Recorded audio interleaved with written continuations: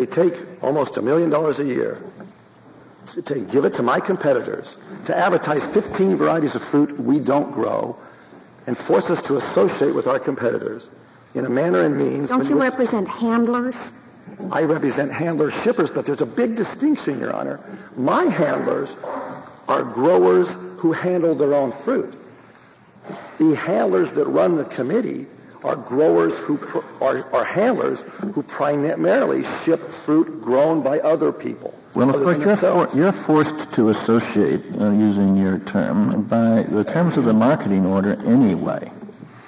If there were no promotional advertising, you'd be, quote, forced to associate, close quote.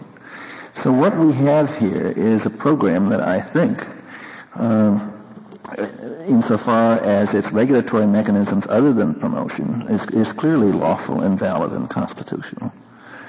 And it seems to me that you're building on that base. Once you have in place a marketing order, a marketing system, it seems to me logical that that marketing entity engage in generic advertising.